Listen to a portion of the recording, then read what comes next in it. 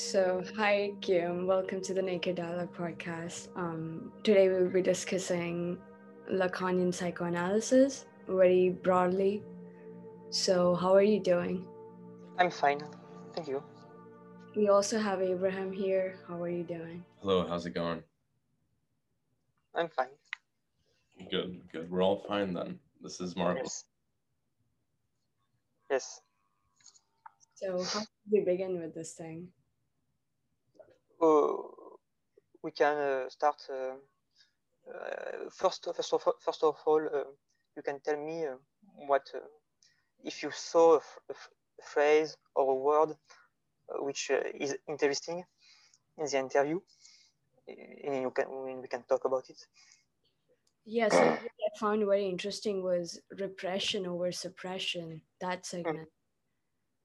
And that, Freud necessarily did not say that repression comes from suppression itself. Mm-hmm. Which was very interesting to me because at first anyone would think, that repression is very much suppression itself, but he distinguishes both of them. And he said it's repression more than it is suppression. So that's something, Exactly. yeah, that's something that I found particularly interesting in that. Yes. Yes. Lacan he is a structuralist, and I think in this quote that you are speaking about, it's simply a proof of his structuralism, in the sense that, for example, you have the case of transference in psychoanalysis, and for a Freudian viewpoint, transference only happen in a certain context. For example, between two people, and for example, you have also the patient and the psychoanalyst. So the transference and maybe counter-transference, and that's it. For Lacan, the transference from a structural viewpoint happens every time. There is no time for transference. So when he speaks about suppression, I think so we need to know the context. The interview was made, I believe, if I'm not mistaken, it was made in 1972. So it was not long ago. It was just after May 68. And Jacques Miller was a Maoist. He was a Maoist. He was still a Maoist even after 1968. So in this context, Lacan is precisely referring to, if you know a little bit about May 68, you know the slogan, the famous phrases of May 68. For example, it was, we say it in French and we translate it, il est interdit d'interdire. So, yes, so it's the most famous one, and it means it is forbidden to forbid. And Lacan, if you want, he translated it, he rephrased it, he formulated it in another fashion. He said, il est interdit d'interdire means jouir, but jouir in a sense it's an order. You must enjoy, and in that sense, he's trying to prove how the concept of jouissance is not something like, oh, we need to fight against a certain type of society, and then it will be perfect, it will be better, and for example, it's the goal of communism. And so in Lacanianism, precisely because it's a structural doctrine, and it's also related precisely to transference, there is no such a thing like a perfect society when you can really enjoy. And even when you say, because precisely, even when you say enjoy, you need to enjoy, it's an order. And so the surmoi, in English, I forget, surmoi, it's in English, the moral, you have the self, and then the surmoi, the above me. Sorry? The above me would be a good enough translation. Yes, precisely the above me. But I believe there is another translation in English. From George Orwell. Yes. So I believe that the surmoi is maybe the superego, voilà, superego in English. Yeah. Exactly. So the superior ego can be in that session. It can be enjoy. So what Lacan is doing, I believe, and it's very, should I say, it's a basis of his doctrine, is to try to make an explanation of what jouissance is, and precisely because jouissance is not simply, it's very close to this kind of precisely, we cannot really make the difference between enjoy as an order and enjoy as jouissance, as Lacan understood it. Yeah, we are to enjoy, like, and we can take the Sartrean maxim of we are burdened to have freedom and put it in the context of freedom as this absolute goal or condition for the human being, in actuality, jouissance. Yes. It is the condition of the human for the subject to enjoy.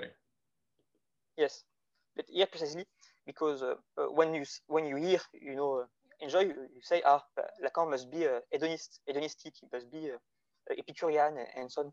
And Right. in fact, no, he's absolutely not. In that sense, he's more like Spinoza, because today, I don't know if you know this, but Spinoza is very fashionable. There is a lot, especially in France, there is a lot of Spinozian, and they are always a little bit hedonistic. The most famous one is probably, maybe if you know the Pancake, you probably heard about him. It's Clément Rosset. He's not really famous in outside of France, but he's still a great philosopher. But he's very Spinozian, and he has some kind of hedonistic aspect. But for example, if you look at the life of Spinoza, Spinoza was completely the contrary, and his philosophy is in fact quite, even it's philosophy, because we can always say, well, yes, he was a kind of, he was a little bit like a ascetic, a little bit like a priest, but his philosophy might be hedonistic. But no, even his philosophy is, in fact, it's very, how should I say, it's very abstract and very also ascetic. And today, it's something that you do not see among Spinozian. Yeah, but the contrast between being a monk or an aesthete in your day-to-day life versus enjoying it and being more Dionysian in some way, how do you think that a contrast is, or that line is traced in psychoanalysis? Can you repeat, please? The same way that there's this asceticism or this monkhood that one can achieve in order to control all the instincts, how or where is the hope for controlling the instincts in psychoanalysis? But in psychoanalysis, there is no such a thing as a control of instinct. Right. It's not Lacan. I don't know about if Freud spoke about it, but Lacan is not Marcus Aurelius, or he hasn't any kind of will to. And in fact, if you know a little bit of the biography of Lacan, he said himself, during a meeting, a diner, I believe, he said, I am 6 years old in my head. 6 years old in my head. You know, there is a lot of anecdotes, very, very funny. For example, Lacan was in a restaurant. He wanted something, and so the boy, the people who work in the restaurant, the waiter, yes, the waiter ignored him, and so he was so angry. He started to shoot. It's very like throwing a tantrum like a toddler. Yes, exactly. Like a toddler, he was screaming, and there is also he hated the red light. You know, when you drive your car, the red light. And so, for example, at this time it was the 70s, 60s, 70s, so there wasn't a lot of red light in France and in Europe, and so he always tried to avoid red light. But sometimes, for example, when there was a red light, so either he ignored the red light, or if someone was driving instead of him, what he did was simply to quit the car when there was a red light. It's very funny. Unbelievable. Yes, I can relate to some degree. I have the compulsion to cross to always jaywalk. I compulsively jaywalk. Anytime that the little man is red, I cross the road. At least I try to. Walking. Yes. And so as you can see, Lacan himself was quite, he has absolutely no will, and in fact, he was criticized for this because everyone today, all the criticizers of Lacan, the ones who hate him, said he was dangerous because he was a little bit like a sect, like a guru. He was manipulating. He was, and in fact, it's true. He was very manipulating. For example, there is another anecdote with Deleuze. He invited Deleuze to see him, rendezvous. So Deleuze went to see him, and he said Lacan started to enumerate, to quote all of his disciples, and he said they were bad and useless. And at the end, he said, "I want someone like you." Of course, he was manipulating because, of course, he liked his disciples. In fact, at least Elisabeth Rodinesco said that he liked some of his disciples, so especially Jacques and Miller, but even other Jacobert and so on. And so he was simply trying to capture, to catch Deleuze. So okay. Right. And in fact, when he was excluded from his psychoanalytic school, it was partially it was because he was seen as someone too dangerous to do psychoanalysis. He was seen as too manipulative, and especially in regard to transference, he was seen as someone who was using transference for his own purposes. Would you speculate that he depended on the analyst's love to some extent? Do you mean it in that regard? Yes. But here the problem is that there is some kind of dramatization of, and here I must say that Foucault was right. Foucault talked about Lacan. He said, in fact, Lacan, the ones who were terrified by Lacan were the ones who were willing to be terrified by Lacan. Lacan was not by himself a terrifying figure. And I believe that here Foucault is very right. Nothing to add to this quote. Yes, I mean, he has dangerous ideas, but because they are strangely revolutionary because they are the most orthodox you can get to Freud. Maybe Freud is the real radical thinker. For his time, for sure, but as everyone, as Marx, as Auguste Comte, as Voltaire, with the time, there is some kind of people. It became a school. So, and in fact, for Freud too. But here, I must say, like, why I believe Lacan is maybe better, if you want to say this word, better. Maybe it's not the right word, but in a sense, it's maybe better than Freud. It's because even so, Freud has some kind of he was positivist and so on, and he has some kind of methodology and criticism against his own doctrine. So he could criticize his work, but always on some basis. So when he made a criticism, when he criticized himself, it was always to make his doctrine better, and it was not the doctrine in itself. It was not. It was only some part of his work. Right. While with Lacan, for example, so it was probably the late Lacan, and that's why he's maybe better than the young Lacan. It's because, for example, it was, I believe, in Louvain. So not the famous lecture he did in Louvain, another one, or maybe it was in Belgium or in Brussels. I don't remember exactly, but he said something. It's very famous today because all the people who criticize psychoanalysis, they always they take the phrase and say, look, Lacan was a charlatan. He was not a real because he said. So always his phrases are quite complicated to translate, but he said something like in psychoanalysis we are using words, bright words, but which mean nothing. And so people were shocked, and even people, for example, because there was a print of the quote, and people said we must delete absolutely this quote because it's too dangerous and it will destroy psychoanalysis.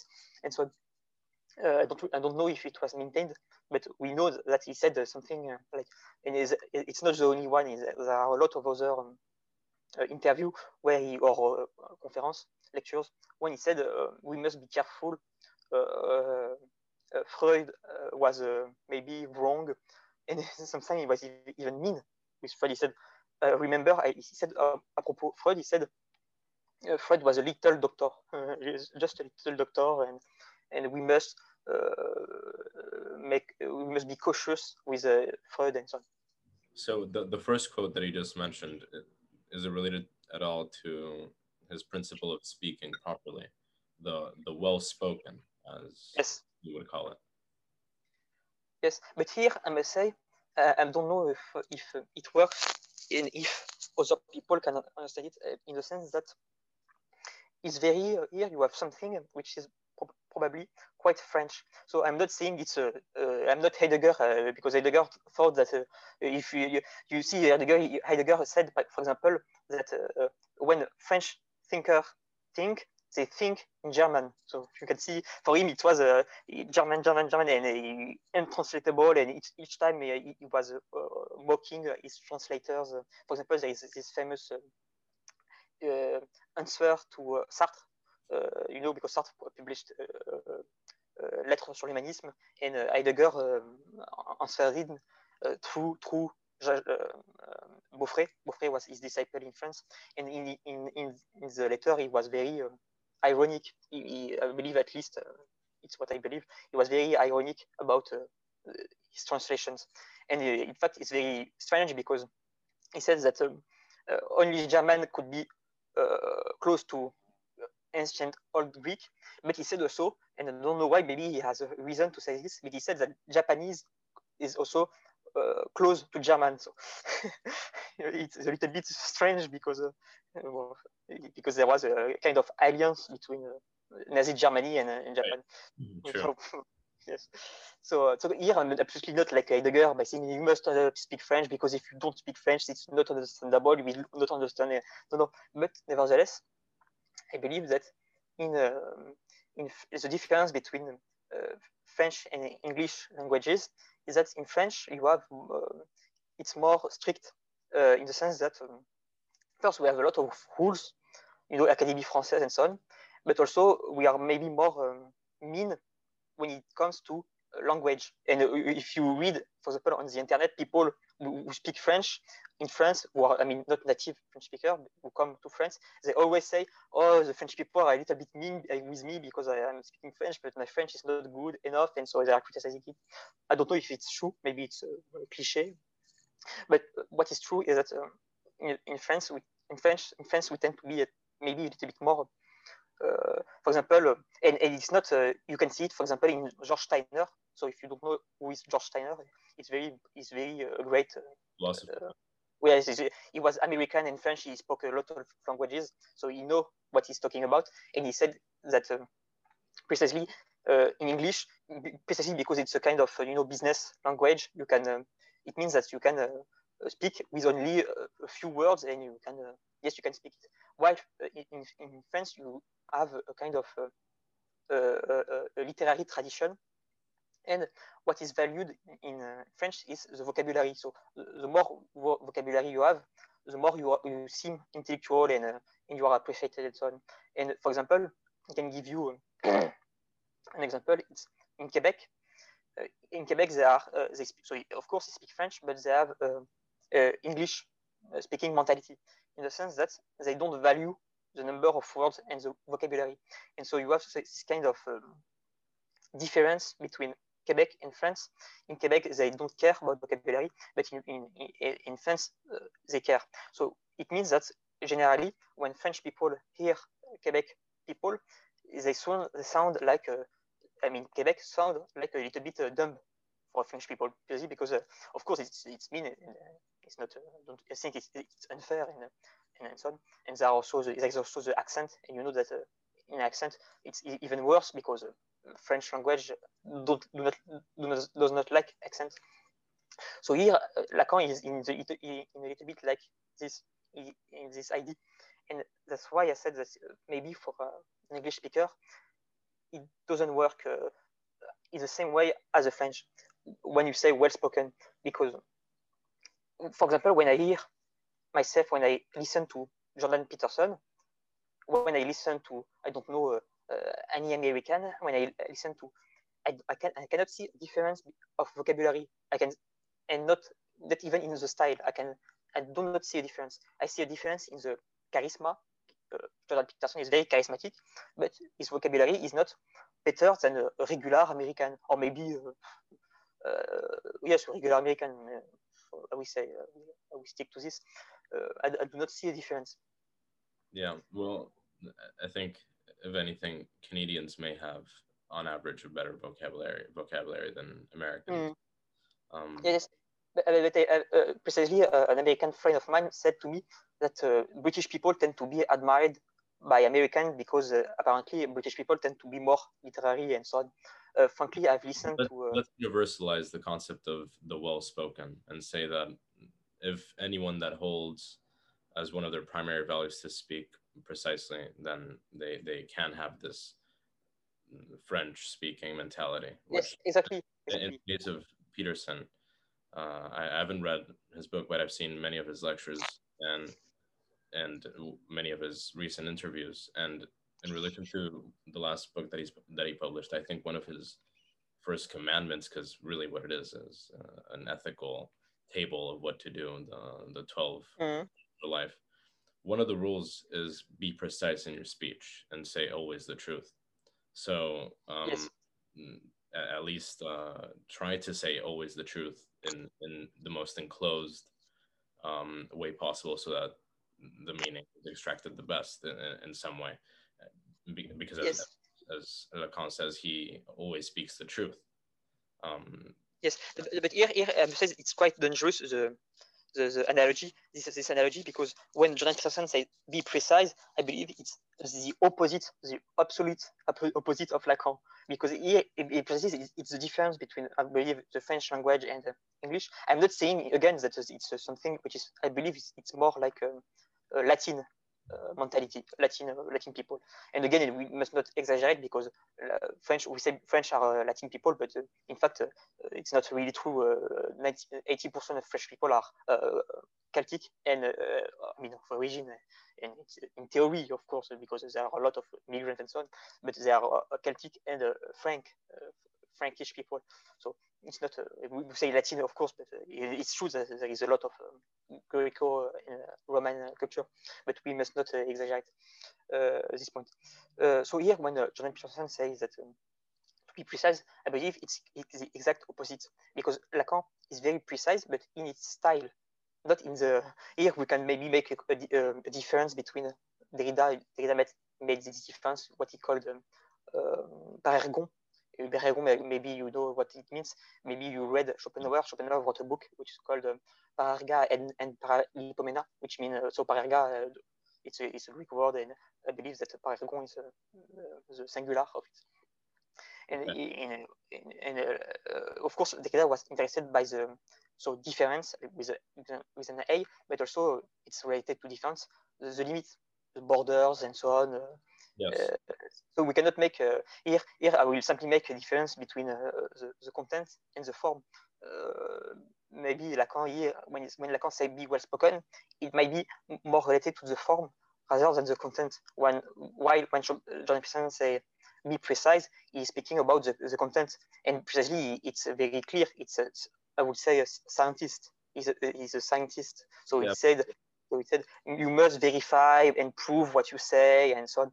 Well, of course, Lacan. So Lacan. But still, in both cases of Peterson and Lacan, they're indistinguishable from each other in being an ethical maxim, because it's the idea of let's speak properly. I don't think it changes. It's the reason why it may be equivalent in form is because you don't have the mental wherewithal or capacity to determine each thing that you're saying precisely. It's more the intent and the general intention to speak properly, which pulls the content into the form which you're deciding in some way or another. So I mean, I feel like we're demonizing Jordan Peterson a little bit just because he's a positivist, but I don't see it as dramatic opposites in any way. I think that once again, it's an ethic, really. It's an action. It's well realized that truth cannot be conceptualized. Let's try to say it best we can. I'm not absolutely not at all demonizing Jordan Peterson. I like Jordan Peterson, no problem. And when I say that it is the exact opposite, you must listen to him. It's not me who said that. It's him who said, if you make the analogy, he will explode.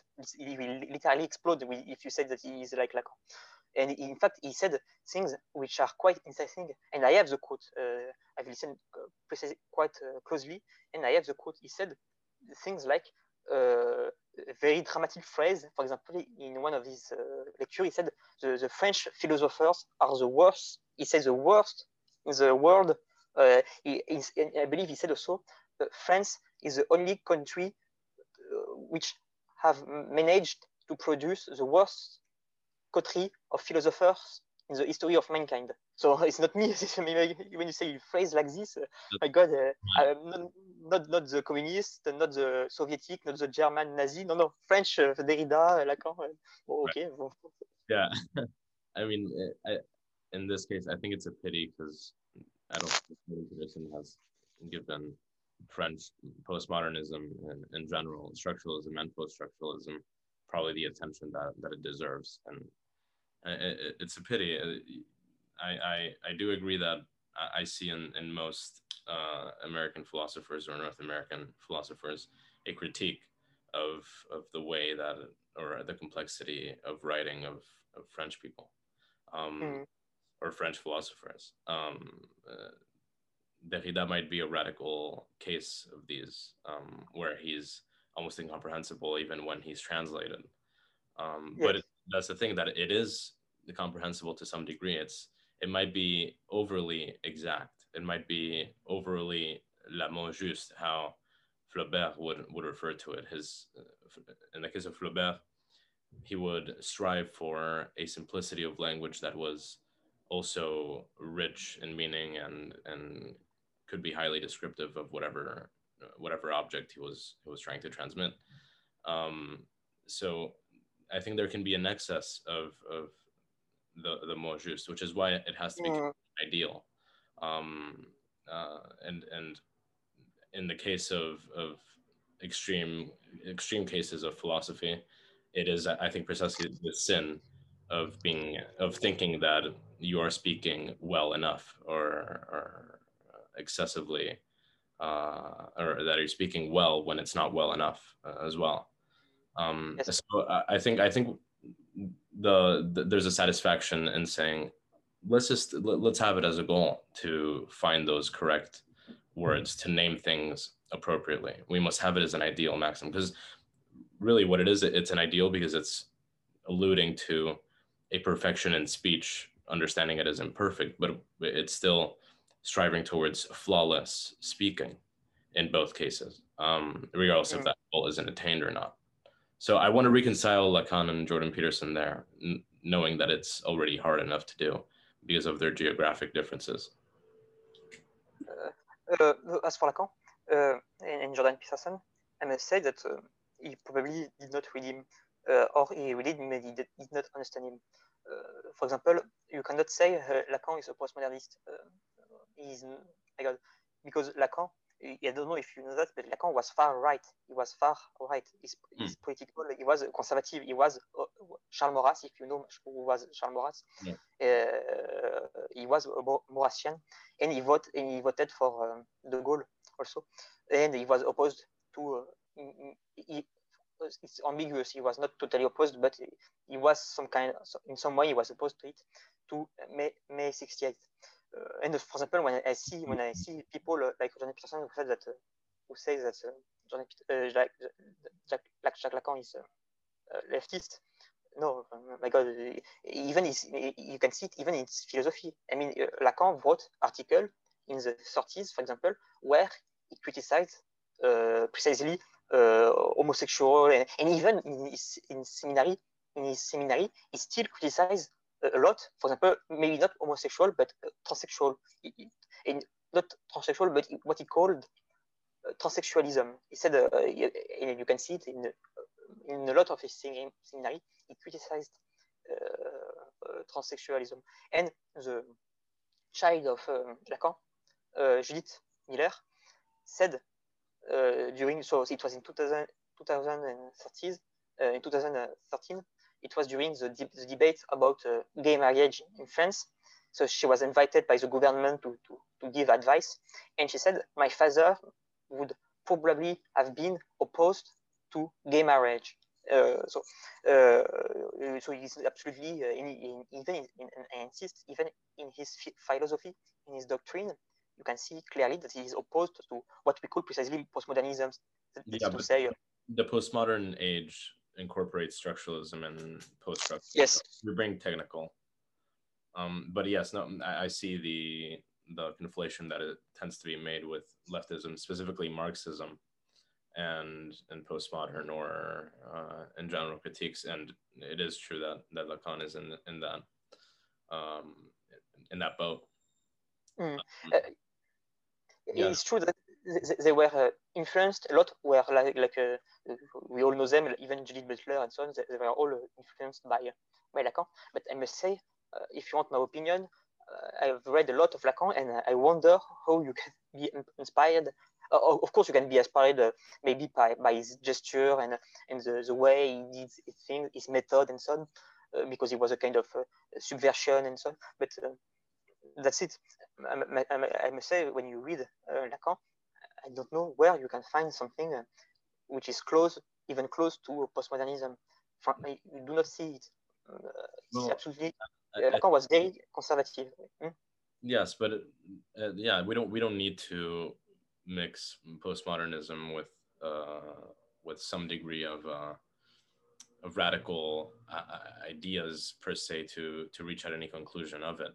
Radical ideas have been existing since always, and I think that in the case of the split subject specifically, I think that there's a lot to say there in relation to postmodernism and the subjectivity that Deleuze might teach us, where the subject is spread out in all realms. Here, between Deleuze and Lacan, it's very complicated because Deleuze was Spinozian and vitalist, while Lacan was admired Spinoza in their adolescence. Exactly, and Lacan also. But here you can see why it's very complicated, because Lacan was Hegelian and mostly what we Kojevian, Alexandre Kojev, and when he speaks about the split subject, he's speaking from Kojevian viewpoint, while Deleuze is completely the opposite, and very the opposite. And even if Deleuze speaks about a kind of imaginary, in the sense of Lacan, a kind of imaginary body, which is like the body without organs and so on. It's quite. I don't believe you can make it. It's quite close, but it's not totally the same. It's simply a kind of. And here maybe it takes its origin from precisely the Lacan lecture of Spinoza. But I must say that again, in my opinion, when Lacan read Spinoza, it was for a conservative viewpoint. It was because Spinoza, if you know a little bit about Spinoza, he wrote his famous text, which is called Ultimi Barbarorum. He wrote it, when the brothers de Witt were assassinated in the Netherlands during what we call the Rampjaar in Holland. They were killed during, I believe it was the Rampjaar, because France was invading the Netherlands, and there was the Orangists, who was a party. They were a party in the Netherlands, and they were for the Stadthoeder, and the brothers de Witt were simply they were for the civil power. I believe it's a pensionary, so it was a fight against pensionary. They were the civil power, and the Stadthoeder, who was the military power, and so there was a fight, and France and most friends went in the Netherlands, so it was chaotic, and the brothers of the wheat were assassinated during this moment by a conspiracy of orangists.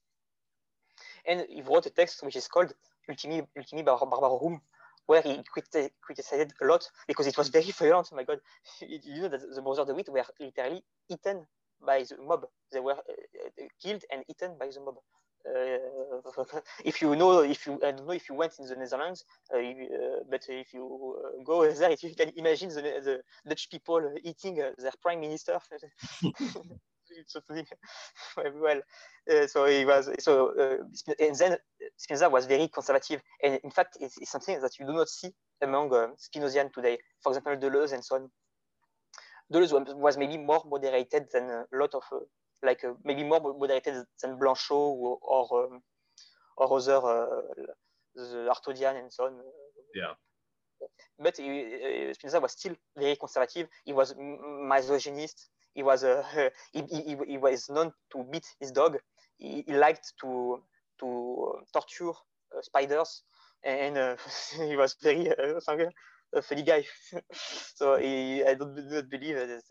And in his philosophy too. If we tend to be a little bit Nietzschean, if you read Nietzsche and then Spinoza, and you apply genealogy to his philosophy, I'm speaking about Spinozian philosophy, you can clearly see a kind of a relation between Spinoza, the man, his body, and his philosophy. I see it, and I see it with Lacan too. And when Lacan read Spinoza, it's this perspective, conservative. Right.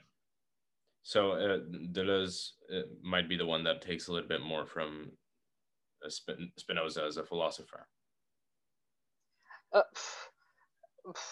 Again, it's quite hard because because if you say that, it's a little bit like a Platonician, but you can see it with Lacan too, in the sense that he was also a kind of Platonician. For example, he was Plotinus. He was inspired a lot by Plotinus. Yeah. He said, Lacan said, il y a de l'un. He said it's not translatable. But of course, I mean, il y a de l'un because why? For a simple reason, because I know you speak French a little bit. Il y a de l'un. It's not like there is one, because there is one. It's like it's related to being. Why il y a? It's to have. So you can see, and there is this famous phrase in Lacan. It's in James Joyce. He said, here I will quote it in French because it's you will hear it's completely hard to translate. He said I will try to translate it nevertheless. He said, il y a de l'avoiement dans le catu. Il y a de l'avoiement dans le catu. If I translate it in English, it would be there is right wayness in the you have. So in the you have the to have, because for him to have is more important than to be. And here it's right. It's Plotinus, yeah. But it's also Heideggerian, because the difference between the ontic and ontology. Right. But what is the Neoplatonic connection there? Because in Plotinus there is the one. The one is the main in the philosophy of Plotinus. It's the one which is fixed, and at the same time there is an emanation. Plotinus called it a procession from the one, which irradiates the rest of the world, and it does not move and so on. Right. Similar to Spinoza and nature, right? That's monism, yeah. In fact, exactly, because a lot of Spinozians were inspired by Plotinus. Bergson was inspired by Plotinus. Jankelevich was inspired by Plotinus, and so on. They were so yes, you have a lot of Spinozian. There is a link between Spinoza, or at least Spinozian, and Plotinus. Yes. Okay. Interesting. What about the union, the oneians, where Lacan makes a comparison between being annoyed and having the one as something that exists or doesn't, but that we're cut up in to some extent. Yeah. So it's it's in the interview. Can you tell me the page? I'm not sure, but we can just search it up. Okay.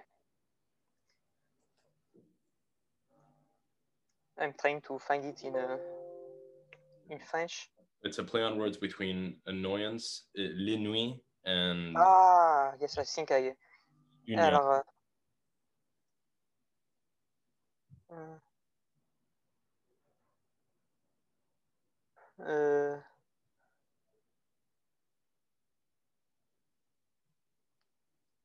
Alors, oui, yes, I think I found it. I found it. Yeah. Yes, I think I found it.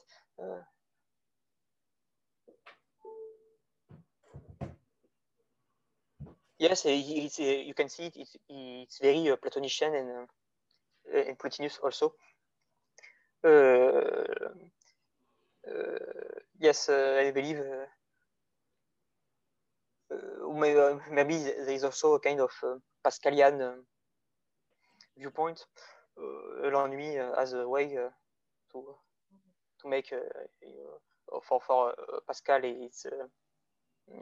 I wanted to say philosophy, but I believe that from Pascal perspective and Lacan perspective, I don't believe it's the right word, but it might be the right one, maybe.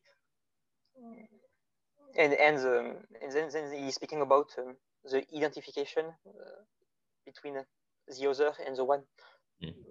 Yes, it might be also because for Lacan, as I said, he was a structuralist. So you have the superego, and you cannot go beyond the superego. So when he said you need to coincide the other and the one, maybe he is using it it's very hard because even you can see this struggle in Jacques Miller when he said there is a precise notion in Jacques Miller which is called the real unconscious. The real unconscious. And the real unconscious. The real unconscious. The real in the sense of Lacan, the real as a category, Lacanian category. Right. And Jacques Miller said, I'm struggling, and Lacan was also struggling with this notion of real unconscious. So maybe when he's speaking about precisely this kind of mystic union between the one and the other, is referring to the real unconscious. And precisely, it's very simple because the real unconscious, it's for example, it's James Joyce. That is to say, a way to be pleased, to enjoy, as Lacan said, to enjoy through your own words. For example, you James Joyce in Finnegan's Wake, you can see it, and he said, Lacan, I must say that I've read James Joyce, but in French, and I must say that I did not like it, precisely because it was a translation, and maybe it would have been better in English. But well, it doesn't get better. It's still equally as incomprehensible, probably. Yes. Maybe not. I'm not speaking about intelligible, but to play on word. When you play on word, for example, there is a lot of things that I really like in James Joyce. For example, there is a word that he took from medieval English. It is called the agenbite of Inuit. I will write it. No, I cannot write it. Yes. In the chat. Is there the chat in the? Yes, click the chat button. Okay, sorry.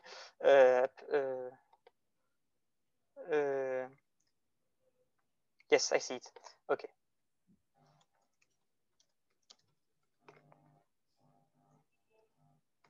Okay.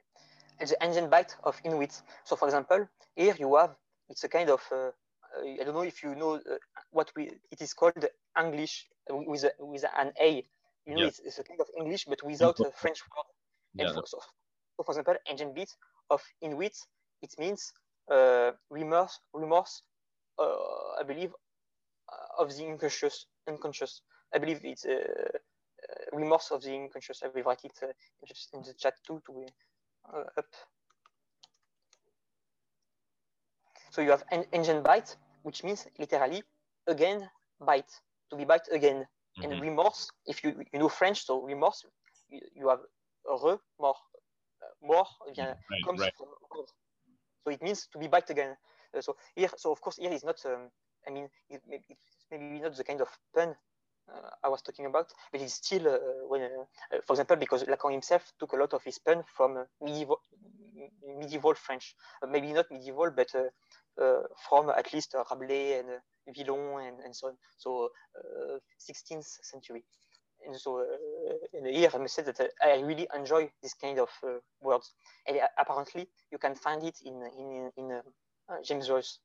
But of course, in French you cannot. For example, engine bite of in wit, it doesn't work if you translate it in. You cannot translate the effects of it in French. Right. So let's connect it back to at which point the unconscious can be tangibilized in some way or another, in which the connections to psychosis, like in the case of James Joyce, is, I think, quite visible. And where can we find an unconscious that we can call real outside of the unconscious becoming a visible sky, as James Joyce would put it. I mean, as Jacques Lacan would put it. But as James Joyce would demonstrate it to be, because after all, Finnegan's Wake and Ulysses is the unconscious in movement, somehow congealed into text. Of course, it's the union with the one, but that remains being an affect, the divine beatitude, or a moment of beatitude rather than a life of beatitude, is an affect, and it cannot be put into words the same way that an artistic representation always tries to. Yes, here I believe that you have the answer. It's really simple. I think you have the answer in question 17. And Lacan answer, he gave an answer. He said, "We must be like a saint, like he's quoting Balthazar Gracian and Amelot de Lausset and so on. I believe it's here the solution. So of course, then you will say to me, oh, yes, but how do you become a saint? And then Lacan said just after he said in French, décharite. I don't know how it was translated in English, but he's making a play on word between déchet et charité. Déchet, so déchet is rubbish, and charity. I don't know if you say it in English. Charity, yes. Charity and rubbish. To be punished in some way. No, I don't know if it is to be punished. No, I don't think it is to be punished. I believe here it's a little bit said that here maybe it's Lacan. It's like Zarathustra, with Nietzsche. But it's not to be punished in a like in a political way or sexual way. No, it's not to be punished. It's simply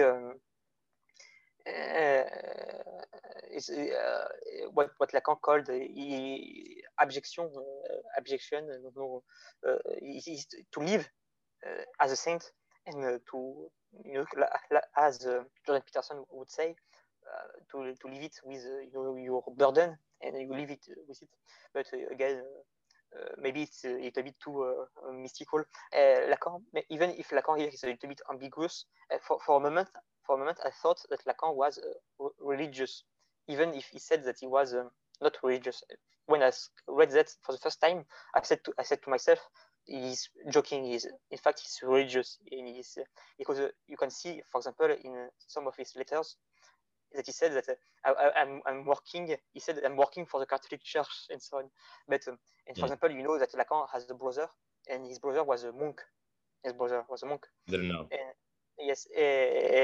So in fact, he was brought up. He lived in a family, a very Catholic family, from a far right Maurrassian Catholic. And when I say Catholic, it's not today Catholicism of today. When I say Catholic, it means that they were going to mass every Sunday, and it was very, very Catholic. So for a moment, and Lacan even he wanted to meet the Pope. Of course, the Pope said no, but he wanted to meet the Pope, and so he said, but here I believe that he was manipulative, because he did the same with communism. He tried to be, to be close to Catholic and so on. And of course, you have also other kind of ambiguity. For example, when Lacan was in Rome, there is a famous speech, very famous, when he said there is only one true religion. It's the Catholic one. So no, he did not say Catholic, he said the Roman one. So of course he's speaking about Catholicism, he's not speaking about paganism or so on. He's speaking about Catholicism. But he said there is only one true religion. And of course, when you read that, you said, oh my God, he's religious, in fact. And I remember I had a friend who was Lacanian, and he read this speech, and he said, I'm no more Lacanian, because it's obvious that Lacan is doing propaganda, religious propaganda for. And here, maybe we can make an analogy between Jung and Lacan, because Jung himself, so I don't know if Sanjana knows this, but if you read the letters of Jung was quite Catholic, in fact, because he said, Jung criticized a lot Protestantism, because he said the problem with Protestantism is that they do not have a feminine element. You know what Jung called quaternity. He said there is a lack in Protestantism, and at the time of Jung, you know that there was what we call the Assumption of Mary, in the sense that there was the Pope made I don't know if it was a bull. You know, a bull is a kind of you know what it is. So okay, so yes, and so he made a paper to say that Mary was he consecrated. He said Mary has a special place in Catholic theology, and so Jung was very amazed by this. And in all of his letters, he said he is always defending Catholicism against Protestantism. So here we can do a kind of analogy between, and of course Jung was also kind of ambiguous, because he said at the same time he defended Catholicism, but on the other hand he said, I won't convert to Catholicism because it will ruin my work. So right. Here we can maybe make a kind of analogy between Jung and Lacan. But here I must say, nevertheless, that I'm not convinced by the fact that Lacan was religious. I don't believe that Lacan was religious. And even if Lacan wanted to be buried by a priest, I believe it was only by tradition, because Lacan was always he was amazed by tradition and so on, and by the Catholic Church and so on. And that's it. I don't believe he was religious. He was clearly very secular, regardless of whatever attachments he may have had, and you know, he may have had a poetic, more than anything, connection to Catholicism, I would say. Exactly, it's a good way to say it. Yeah, and yeah, but it's hard to find a lot of Catholicism in his works, specific. But there is, at least I haven't found in him an extreme critique against mysticism. In general, which is another point of compatibility with Jung. Yes. Yes. Because he seems to be somewhat apologetic of the mystics and them being able to encounter the one, regardless if it's an affect. It is a viable mode of jouissance. The same way that there are many others, and I would say that within mysticism, many other types of mysticism, where there is the impossible jouissance of a jouissance for the thing of that which is unrepresentable. Yes, exactly. And exactly. I think it can be nicely connected to the idea of the one, and having some sort of not only identification between the other and the one, or even the lack thereof. It would even be the identification with the one as a subject, and how that relates to how you associate with the other. I think that if the mystic is daring enough to want to conceptualize the one in some degree or another, that's when you begin to sin in the jouissance of the impossible, which is a hair's breadth away from the type of oral jouissance of the real and conscious, if not, being fundamentally the same thing. To some extent, I think the artist, and in the case of Joyce, it is a continuous attempt at conceptualizing the one, at reaching at some sort of unity. That's why Lacan also said that it's of nothing that a summation of parts is reached at when talking about the subject or anything else, because it is in that almost impossibility of the subject not being split, that as something inaccessible fundamentally, that the artist has to deal with representation and to attempt to in fact find that unity. So I'm interested in what you have to say about the breed of mysticism, which might even constitute as the Saint-Homme, and how that deals with the jouissance of the impossible, and what is the limit there. As you know, I think it was Georges Bataille's sister or daughter to whom Lacan was married with, right? I don't know if it was the sister or the daughter, but the case says that Georges Bataille came up with the concept of limit experience, which is the point at which, for example, Charles Baudelaire would say that he would cultivate his hysteria under terreur and jouissance, under enjoyment and terror.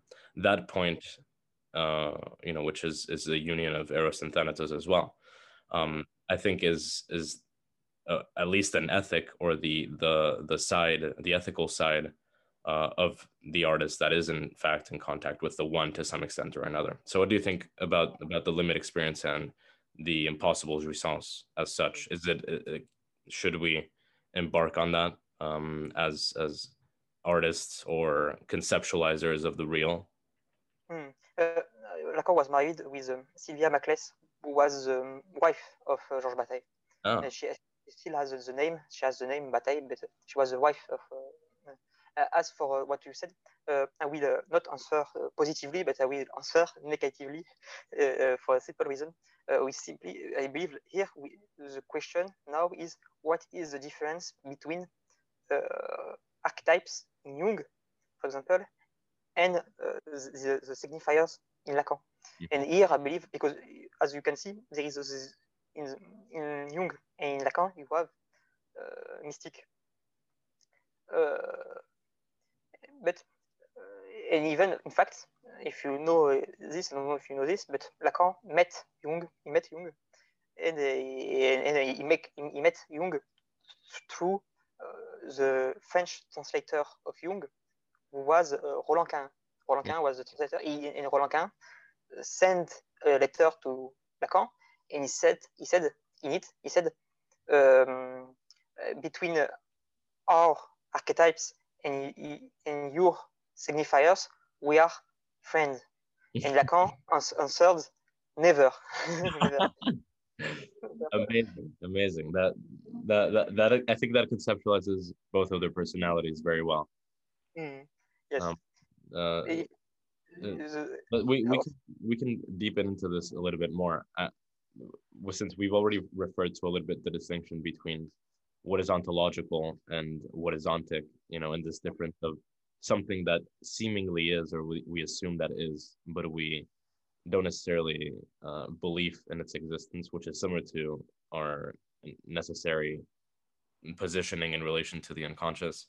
I think that Jung's ontology in regards to the collective unconscious and how it is this very Platonic world of forms where concepts exist as such, and they are historically and socially spread out, but have this root in the subject, which keeps on being represented in these archetypes, meaning that there is some sort of cohesiveness between cultures, is not necessarily a true ontology, but regardless, we assume that it exists. So why don't we introvert the collective unconscious into, or Jung's collective unconscious as being isomorphic to the individual unconscious or the subject in conjunction with the unconscious of Lacan. I think that this would make a lot of sense, and I agree with you that there is a point of compatibility between the signifier and the archetype, but only if the signifier is regarded as purely material, meaning that it has no linguistic connection as such, which is not necessarily that Lacanian. So, for example, in the case of Jung, archetypes get represented because they exist, be it materialistically or idealistically in the world of ideas. It doesn't matter. Anything that exists materially is still has its form or its archetype in the unconscious. Well, this is exactly how the unconscious works in its in quotes linguistics, because what arises out of the body or out of memory or out of consciousness is precisely this set of signifiers, which are fragments, if anything, of the original form of the original word, or you know, in the case of signifiers, we can also call them words. But a signifier that has a connection to a symptom, for example, will always have some divested or transformed energy to it, which is inherently linguistic, but it changes the original meaning of the word. So there is a refraction going on between the existence of the supposed unconscious and the words that are used, in the same way that in Jung there is a refraction or a reflection in the ontology of material existence and the archetypes that arise from it. Do you see the parallel? Again, I will, for me, if you want my opinion, we can formulate it in a very simple way. The difference between Jung and Lacan. Lacan, the perspective of Jung is positive, while the perspective of Lacan is negative. For a simple reason. Why? Simply because Lacan, as I said, was Cogévian, and Cogévian was famous for his negativism. So then the question will be, and here is maybe a very big philosophical question, what is the difference between positive and negative? And here I must say that I am quite a Badiousian, Badiou, and of course it's his use of the theory of Cantor is quite controversial. But you know, I don't know if you know the affaire Sokal. You know, if you don't know what it is, it doesn't ring a bell. Yes, it was people who criticized it, who criticized philosophers for their use of mathematics. So Badiou used the theory of Cantor precisely, and he said precisely what we call one is a kind of operator, and in fact, because of its nature of operator, which is related to what he call sets, the set settings, not settings, set, and precisely because of its relation with set, it's very hard because, for example, to say it very simply, in the theory of Cantor, you say, for example, a set. But when you say a set, you're speaking about one. You're speaking about one thing. You are using a singular to name something which contains a plurality, a multiplicity of things. Yes. And precisely in Badiou, you have this relation between one, because precisely the paradox, the apparent paradox in the philosophy of Badiou is the relation between Platonic philosophy and at the same time is kind of Deleuzian, maybe not too much. Of course, there are relations between him and Deleuze, but maybe not too much Deleuzian, but because precisely I believe that Badiou is quite critical of Spinoza, but plurality. And so, of course, when you read, for example, Badiou, the first thing that you see is the clash between one and the multiplicity. But I believe that this clash is against Herclinze almost. Yes, it's inherent to but I believe that here for Heraclitus and and so on. It's even another topic. And even if I believe maybe here the one who matters, I believe it's maybe Parmenid. I don't know how do you say his name in English, Parmenid. Okay.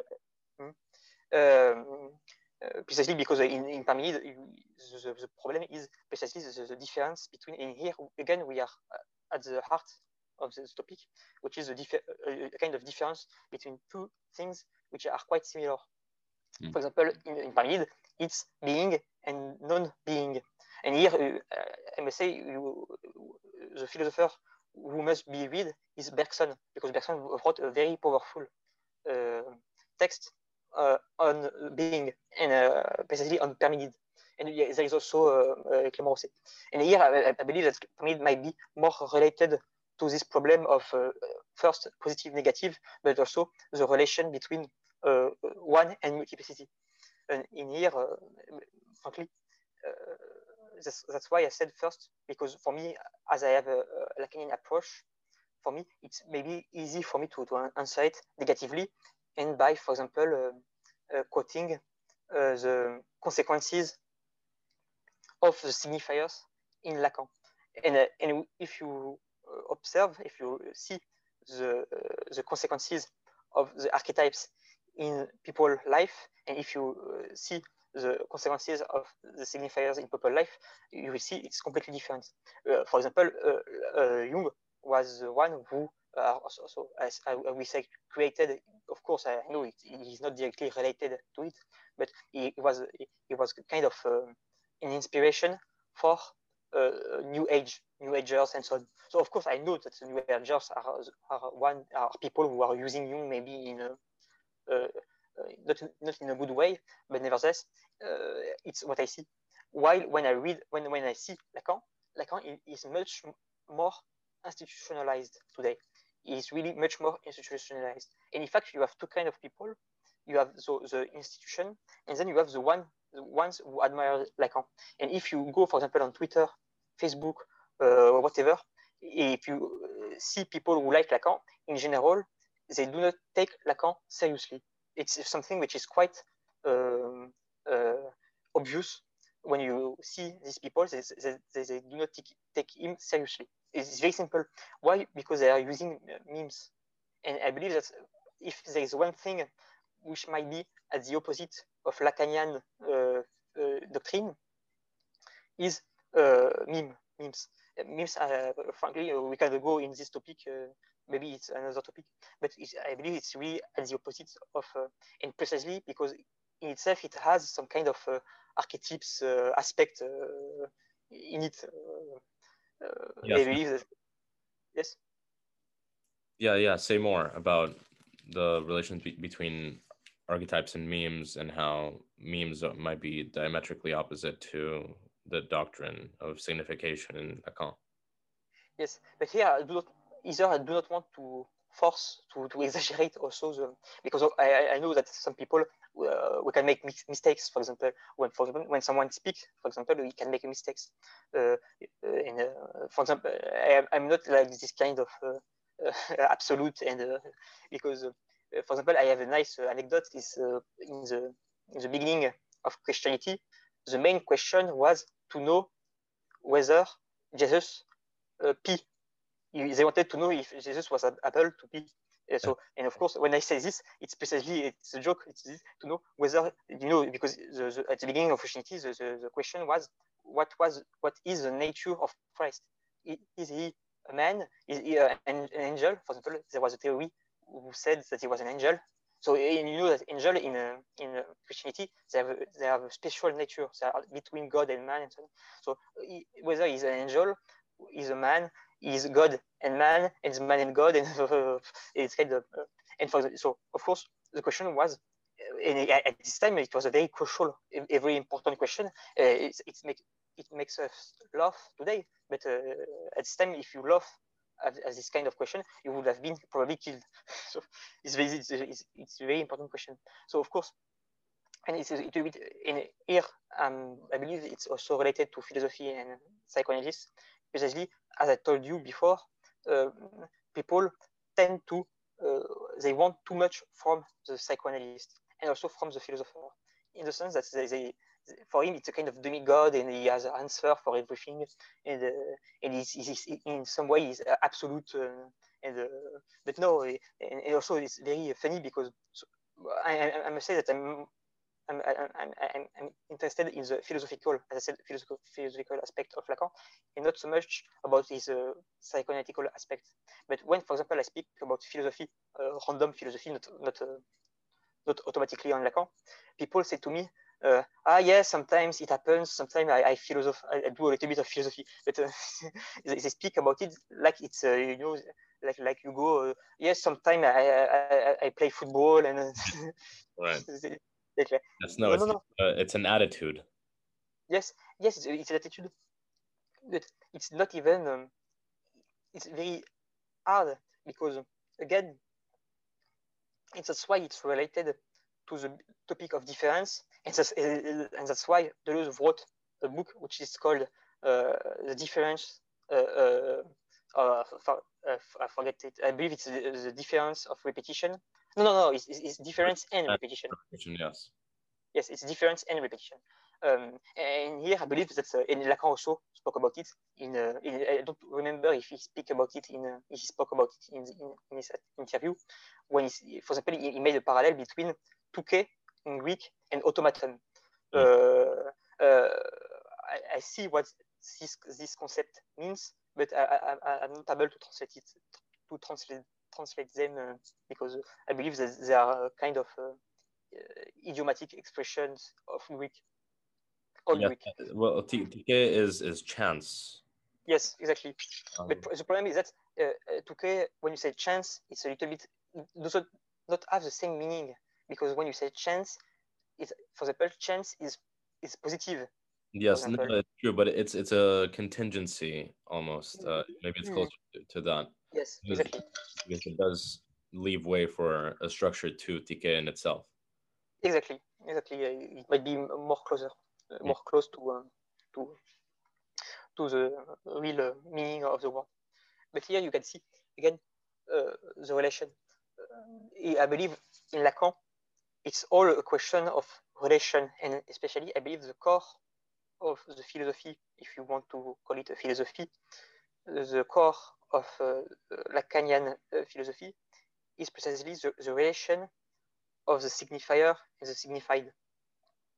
And in this relation, precisely this gap or this split, as you said, precisely it's not for nothing that Lacan spoke about split, about the subject.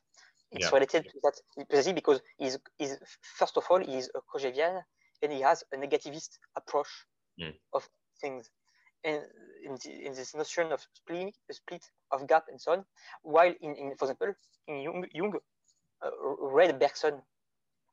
He was a fan of Bergson, and in fact Freud was very annoyed by the fact that Jung was a fan of Bergson, and in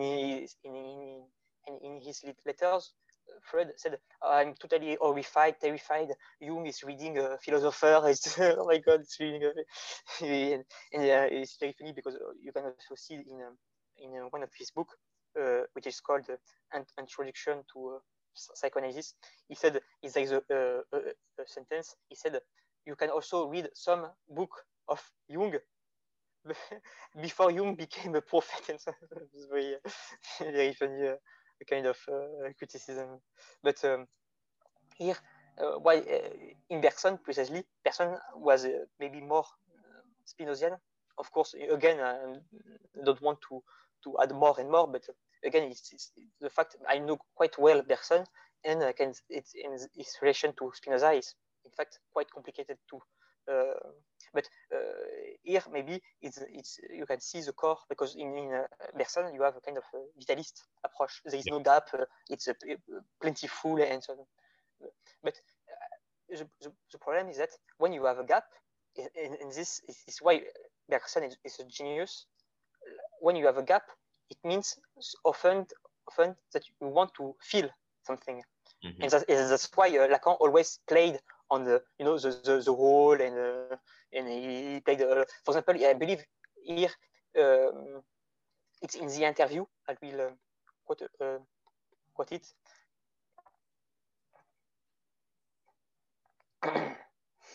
Voilà. Here. He said, I will say it in French and then I will translate it. I need to say it in French because I need to explain what it means. C'est même là-dessus que le mot connaître prête à la métaphore bien connue. So it means it's on this subject that the word to know is ready to be used in a metaphor, a very famous metaphor. And what he is speaking, I believe, I'm not sure it's that, but I strongly believe it's that, because con, if you know con, if con it's an insult in French, it means dumb, but the origin of con, it's pussy. It's pussy. Okay. It Right. from pussy. Yeah. Gona and then you have être. So you have being and pussy and all, so pussy all. Really? Yes. Yeah. You see it. Okay. And here I believe in Bergson you have precisely this kind of image. And for example, Bergson said, for example, imagine you want to read a book of verses. You want to read poetry. You go to your library, you buy a book, and then you open the book, and you see prose. You see that it is prose. You will see, oh, it's not verses, it's not poetry. You will say it's not poetry, but you will say it's not poetry. Why? While the first thing you saw was prose. So you will say, so while you see first of all prose, you will nevertheless say it's not poetry. And here, I believe it's totally a genius text of Bergson. It means that there is a lack, and negativism is related to a lack. And in Lacan, you have this idea that you have a lack, but as I believe it's precisely what structure is about. And here maybe it's where he's differentiating himself from Derrida. The lack is not something to be filled. And for example, there is another quote. We can again use the text.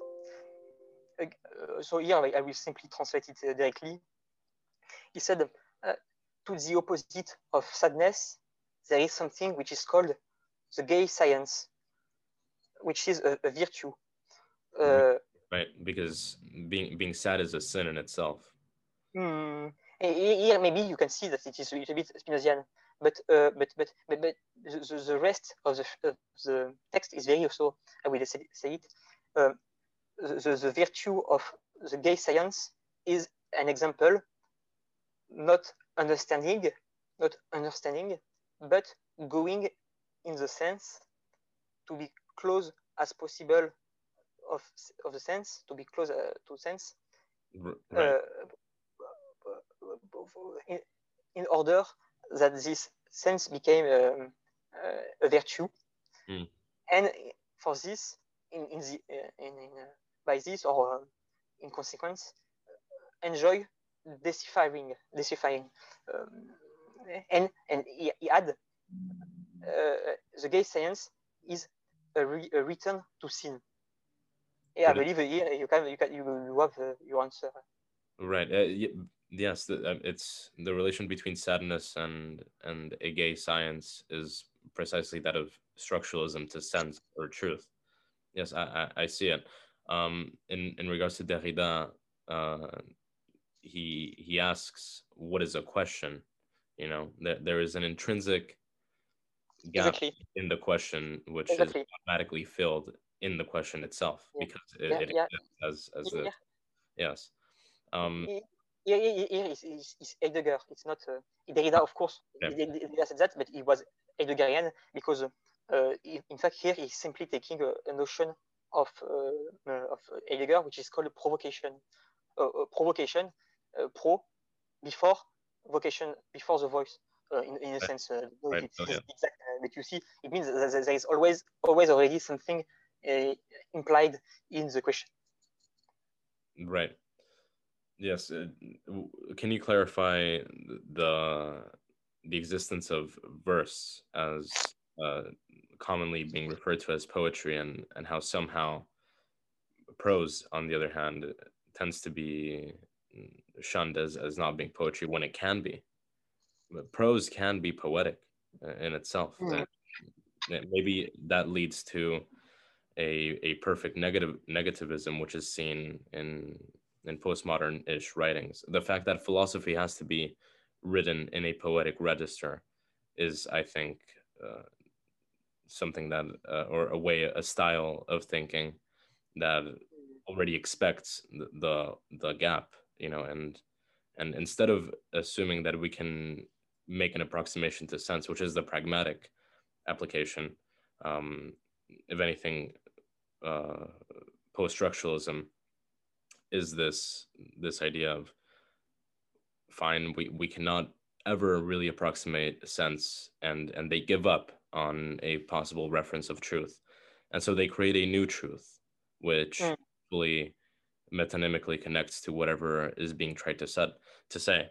I think we can connect it back to this question of existence or non-existence, the validity of archetypes or not, in comparison to the signifiers, in fact touching on kernels of truth to some extent, in the sense of signifiers of the real and the unconscious. I think that in these two styles of thinking, which can be either the vitalism of Bergson or a negativism, which I think is the reaction to many, like Deleuze, for example, who still tries to incorporate vitalism. In the case of Nick Land, for example, who is this sort of, to some degree, he's a soft thinker, but he does reverse the Deleuzian type, or maybe we can think about it as Nietzsche being a non-Bergsonian version of Deleuze. In that case, it's surrendering to the metonym, to the metonymy, to any word being a possible synecdoche, and saying that a metaphor has no place here.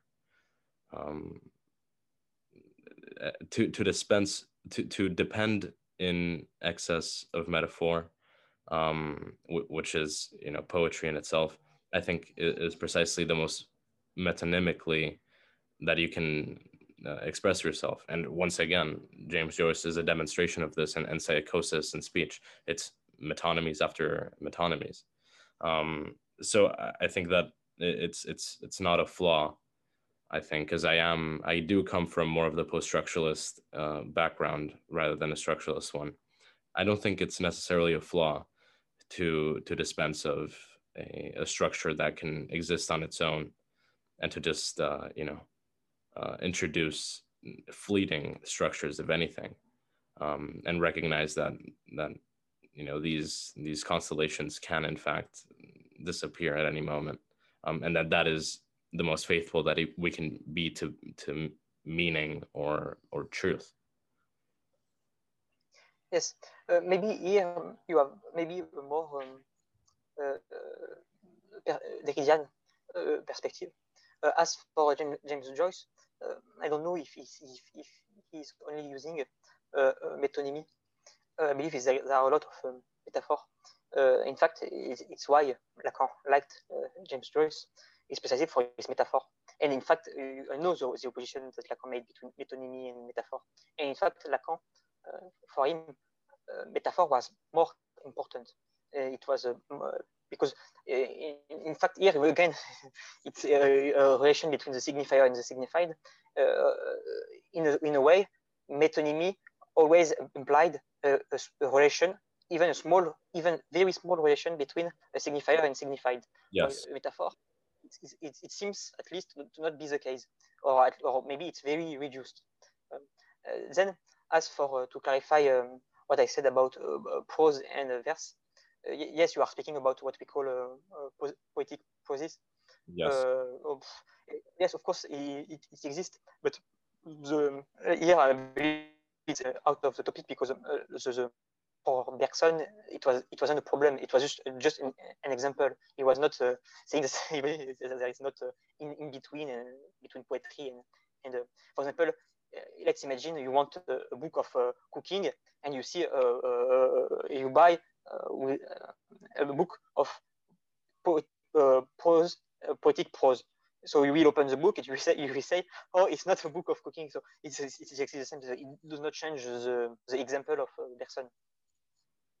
Okay, can you say more about this distinction that Bergson is making in itself? I haven't understood the image of the difference in verse versus prose. But it's not no precisely. It's not versus. It's not like Star Wars, Anakin versus Obi-Wan. It's simply if, for example, you want something, you want to read a book on a precise topic, and you will buy a book, but it's not on this topic. It's a mistake. You make a mistake. You buy a book. You think, oh, it's a book on my topic. So you will open the book, and you will say, oh, it's not a book on my topic. But you will say it's not a book on my topic. But nevertheless, it's not a book which is not about not your topic. The topic of the book, which seems to not be about your topic, is another topic, and it's simply, first of all, a book on another topic before being a book of another topic which you are not interested in. And that's the example of Bergson. And what's the relation to being and knowing here? To being and knowing? Frankly, I don't believe that Lacan, Bergson, made the difference between being and knowing. For a simple reason, it's not something that Bergson does not like make a distinction between yes, there is always some precisely. That's what Lacan, Bergson is a little bit ambiguous too, because in here I must say that it is I said it because the fact is that Bergson was used by a lot of Spinozian, and a lot of people see him as a monist, as someone with monist.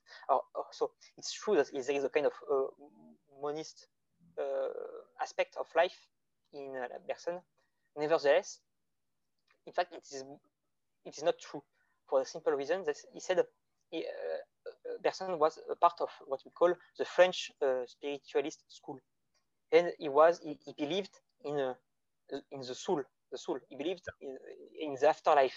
Yes. So at the moment when you believe in that afterlife, well, okay, you can still say that there is some way you can accommodate and say that yes, the afterlife can be a part of life, and it's true. And in fact, you see it a little bit with Jankelevich.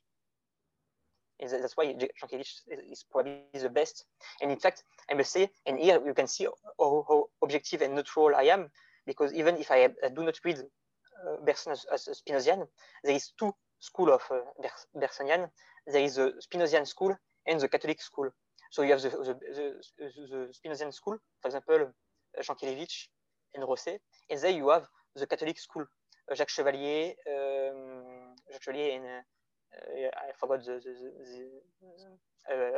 name. The other was also in the same vein, in the sense that they were not, even if I believe that the Catholic school was maybe more close to the philosophy of Bergson, nevertheless, they are, you can see quite clearly that they are not as talented as the Spinozian school. Jankelevich is very talented. He's very his commentaries of Bergson are very, very good. While if you read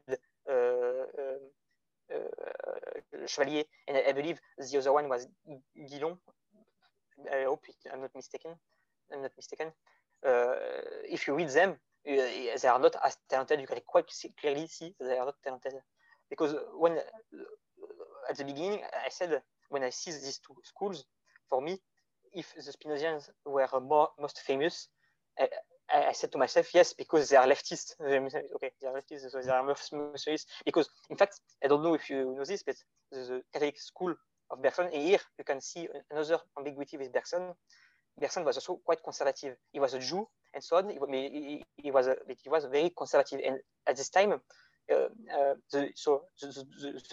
French Jews, you need to know that in France you have different kind of Jew.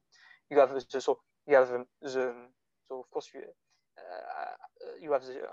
Serafad, who came in France after the end of the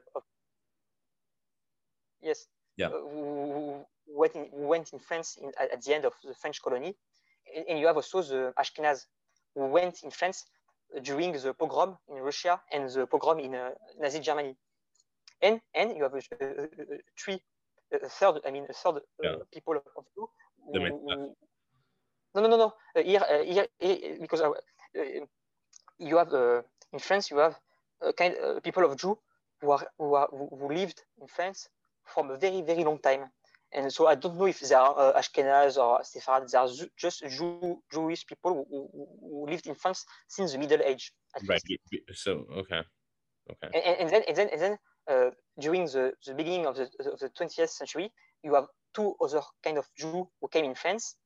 That is to say, the Sepharad, who went from the because through the decree Crémieux, who was a decree who allowed Jewish from French colony to be French, and then you have the Ashkenaz who went into France because they were persecuted because of Nazi and Russian.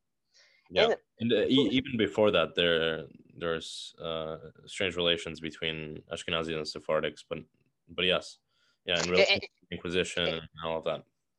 And so you need to know that the French Jew, the one who lived in France from a long time, they were very patriotic. They were very integrated to the French society. For example, Dreyfus and so on, they were all Jewish, and they were very patriotic and very integrated. And when the Jewish Sepharad and Ashkenaz went into France, of course, the Sepharad and Ashkenaz were not as integrated as them. And, and for example, the big difference between the French Jew and the French Sepharad and French Ashkenaz is that these two people were still very religious, and they were not patriotic. And so the French Jews were very angry toward the Ashkenaz and Sepharad. And for example, Bergson was a part of the French Jew. So they were very secular, integrated Jew, and sometimes very nationalist. And in fact, Bergson was very nationalist. He wrote a big, very interesting letters against Germany and so on, and analysis between French philosophy and German philosophy. It's very, it seems a little bit, when you read them, you say, oh yes, but of course they are, he is nationalist, so he will defend France, and that's it. But nevertheless, they are still quite interesting because I believe he makes fair point.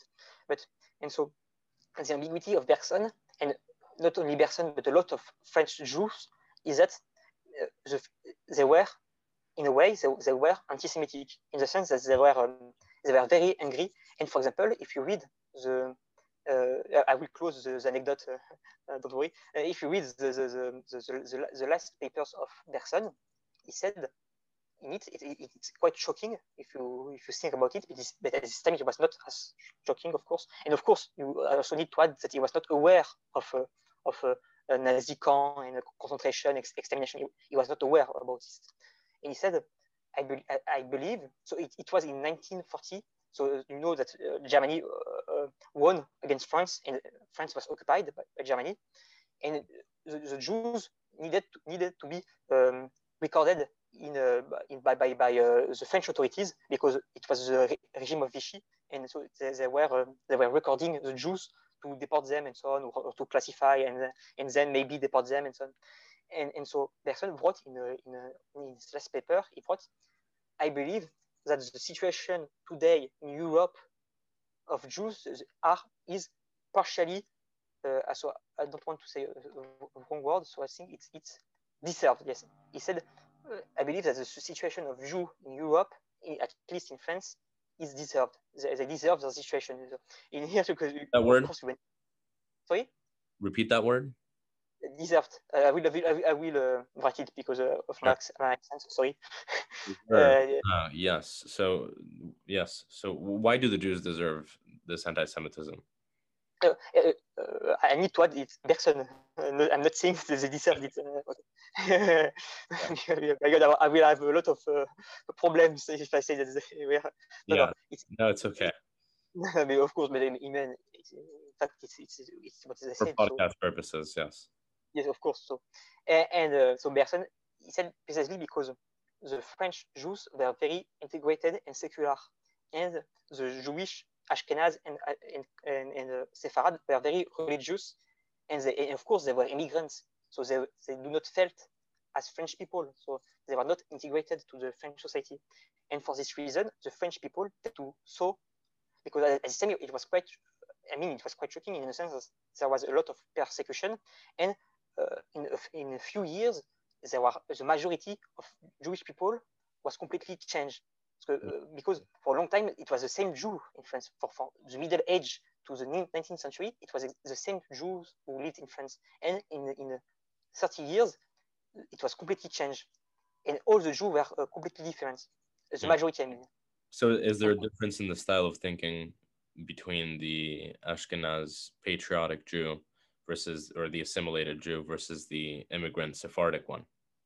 Yes, exactly. There was a kind of, for a simple reason that, and for example, the Ashkenaz were very, they were, in general, they were the one, I believe, who went, when Israel was created, they went directly in Israel. They did not stay, or they went in America, for example.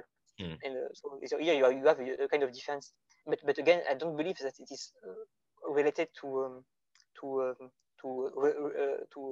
Israel or America, or I believe it's mostly related to the religion, because the French Jews were very, in a sense, if I may use today words, we say today culturally colonized. In a sense, they were in their minds, they were very Francophile, very for France, and they really wanted to be very sneaky. They did not like to be seen as a Jew, so they were hiding their Jewishness. Yes, crypto Judaism. Yes, exactly. They were hiding their Jewishness, and they wanted to be integrated. So when they saw all of these Jewish people coming from Africa or Eastern Europe, who absolutely did not care about France and French tradition and so on, they were very angry about it. So that's why, for example, Bergson said, can we make a parallel between the vitalism of Bergson as a style of thinking and the Derridian différence as, having them being two different generations of Jews in France? Maybe there's something to say there about structuralism and post-structuralism. Yeah, I believe that, for example, Derrida is not the same people. Derrida was Jew, but he was Sepharad. He lived in French Algeria. Yeah. They were not the same Jewish people, while Bergson was part of the traditional French Jews. Exactly. Yes, and then for the difference, I must say that Bergson was quite criticized. Bergson today, if I go in America and I say, "Do you know Henri Bergson?" they will say, "No, I don't know Henri Bergson." Right, and he was one of the highest-ranking public intellectuals in his time. Yes, in this time, exactly. Very exactly. That's the same. Yes, but Derrida today is still more famous.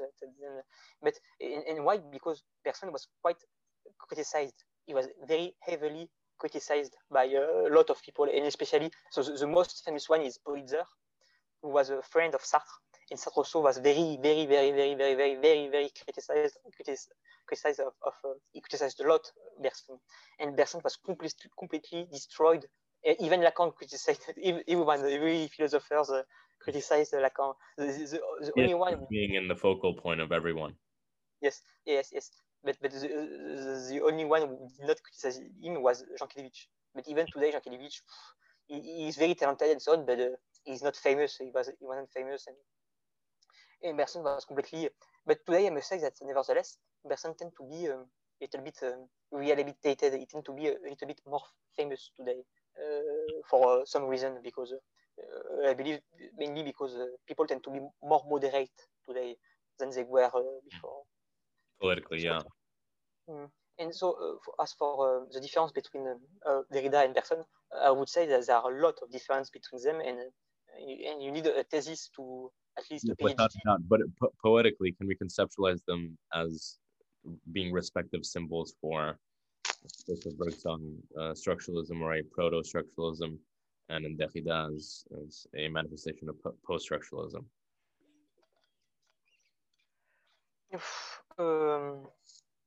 Unfortunately, again, I insist. I don't think that's because, of course, we are doing in some way we are doing philosophy, and people believe generally that when you do philosophy, you can make relations between everything and everyone. And I do not believe that you can make a relation between Derrida and Bergson. Okay. Okay, fair enough. All right, so I'm going to wrap this up, and it was a pleasure to have you. Like for me, it was really interesting for me to observe this whole discussion. I had several points that I'll send it to you later on Discord, but it's a pleasure having you. Is there any way, like, do you have to plug anything? Like, is there any way people can reach you if they need to get in touch with you? So, like, you can put my Twitter. So Twitter is I believe it's arrobas. It's simply Herclinze. So like my name on Discord. Yes, at HERCL. What is it? INZE. Herclinze. Yes. INZE. Yeah. Okay. Cool. That's it. Awesome.